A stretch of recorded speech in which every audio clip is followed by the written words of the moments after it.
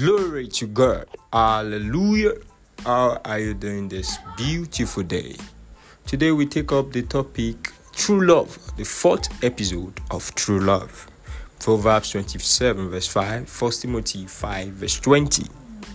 True love rebukes. Any love that does not correct or receive correction is a selfish and dangerous love. Love ought to be for the improvement of the loved. And if any man cannot be corrected, he is not truly loved.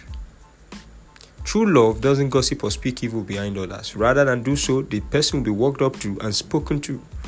Until you hear from both ends of an argument, it is always unrighteous to judge or take matters in your hands. If you ever found people who constructively correct you, hold them tightly. Such people are rare.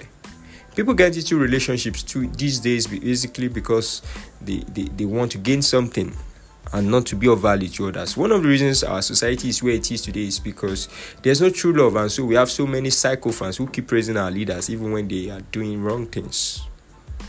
Indeed, true love sees himself as never an island, and so is always willing to receive correction just as well as making constructive corrections in the life of others. True love is symbiotic.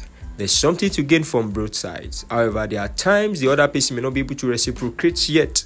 True love would keep going all the way, while the other person always has a sincere heart to be willing to do better and do more when the chances arrives. Christ loved us while we were yet sinners, but as soon as we respond to that love and see what great measure we have been loved, we always want to reciprocate it back and manifest it back. May the Lord bless His words in our hearts.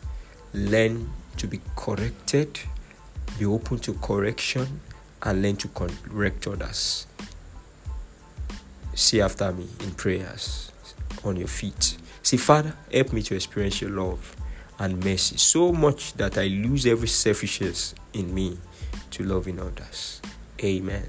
Thanks for listening. It's Norton Adeyemi for Living Streams. Have a beautiful day.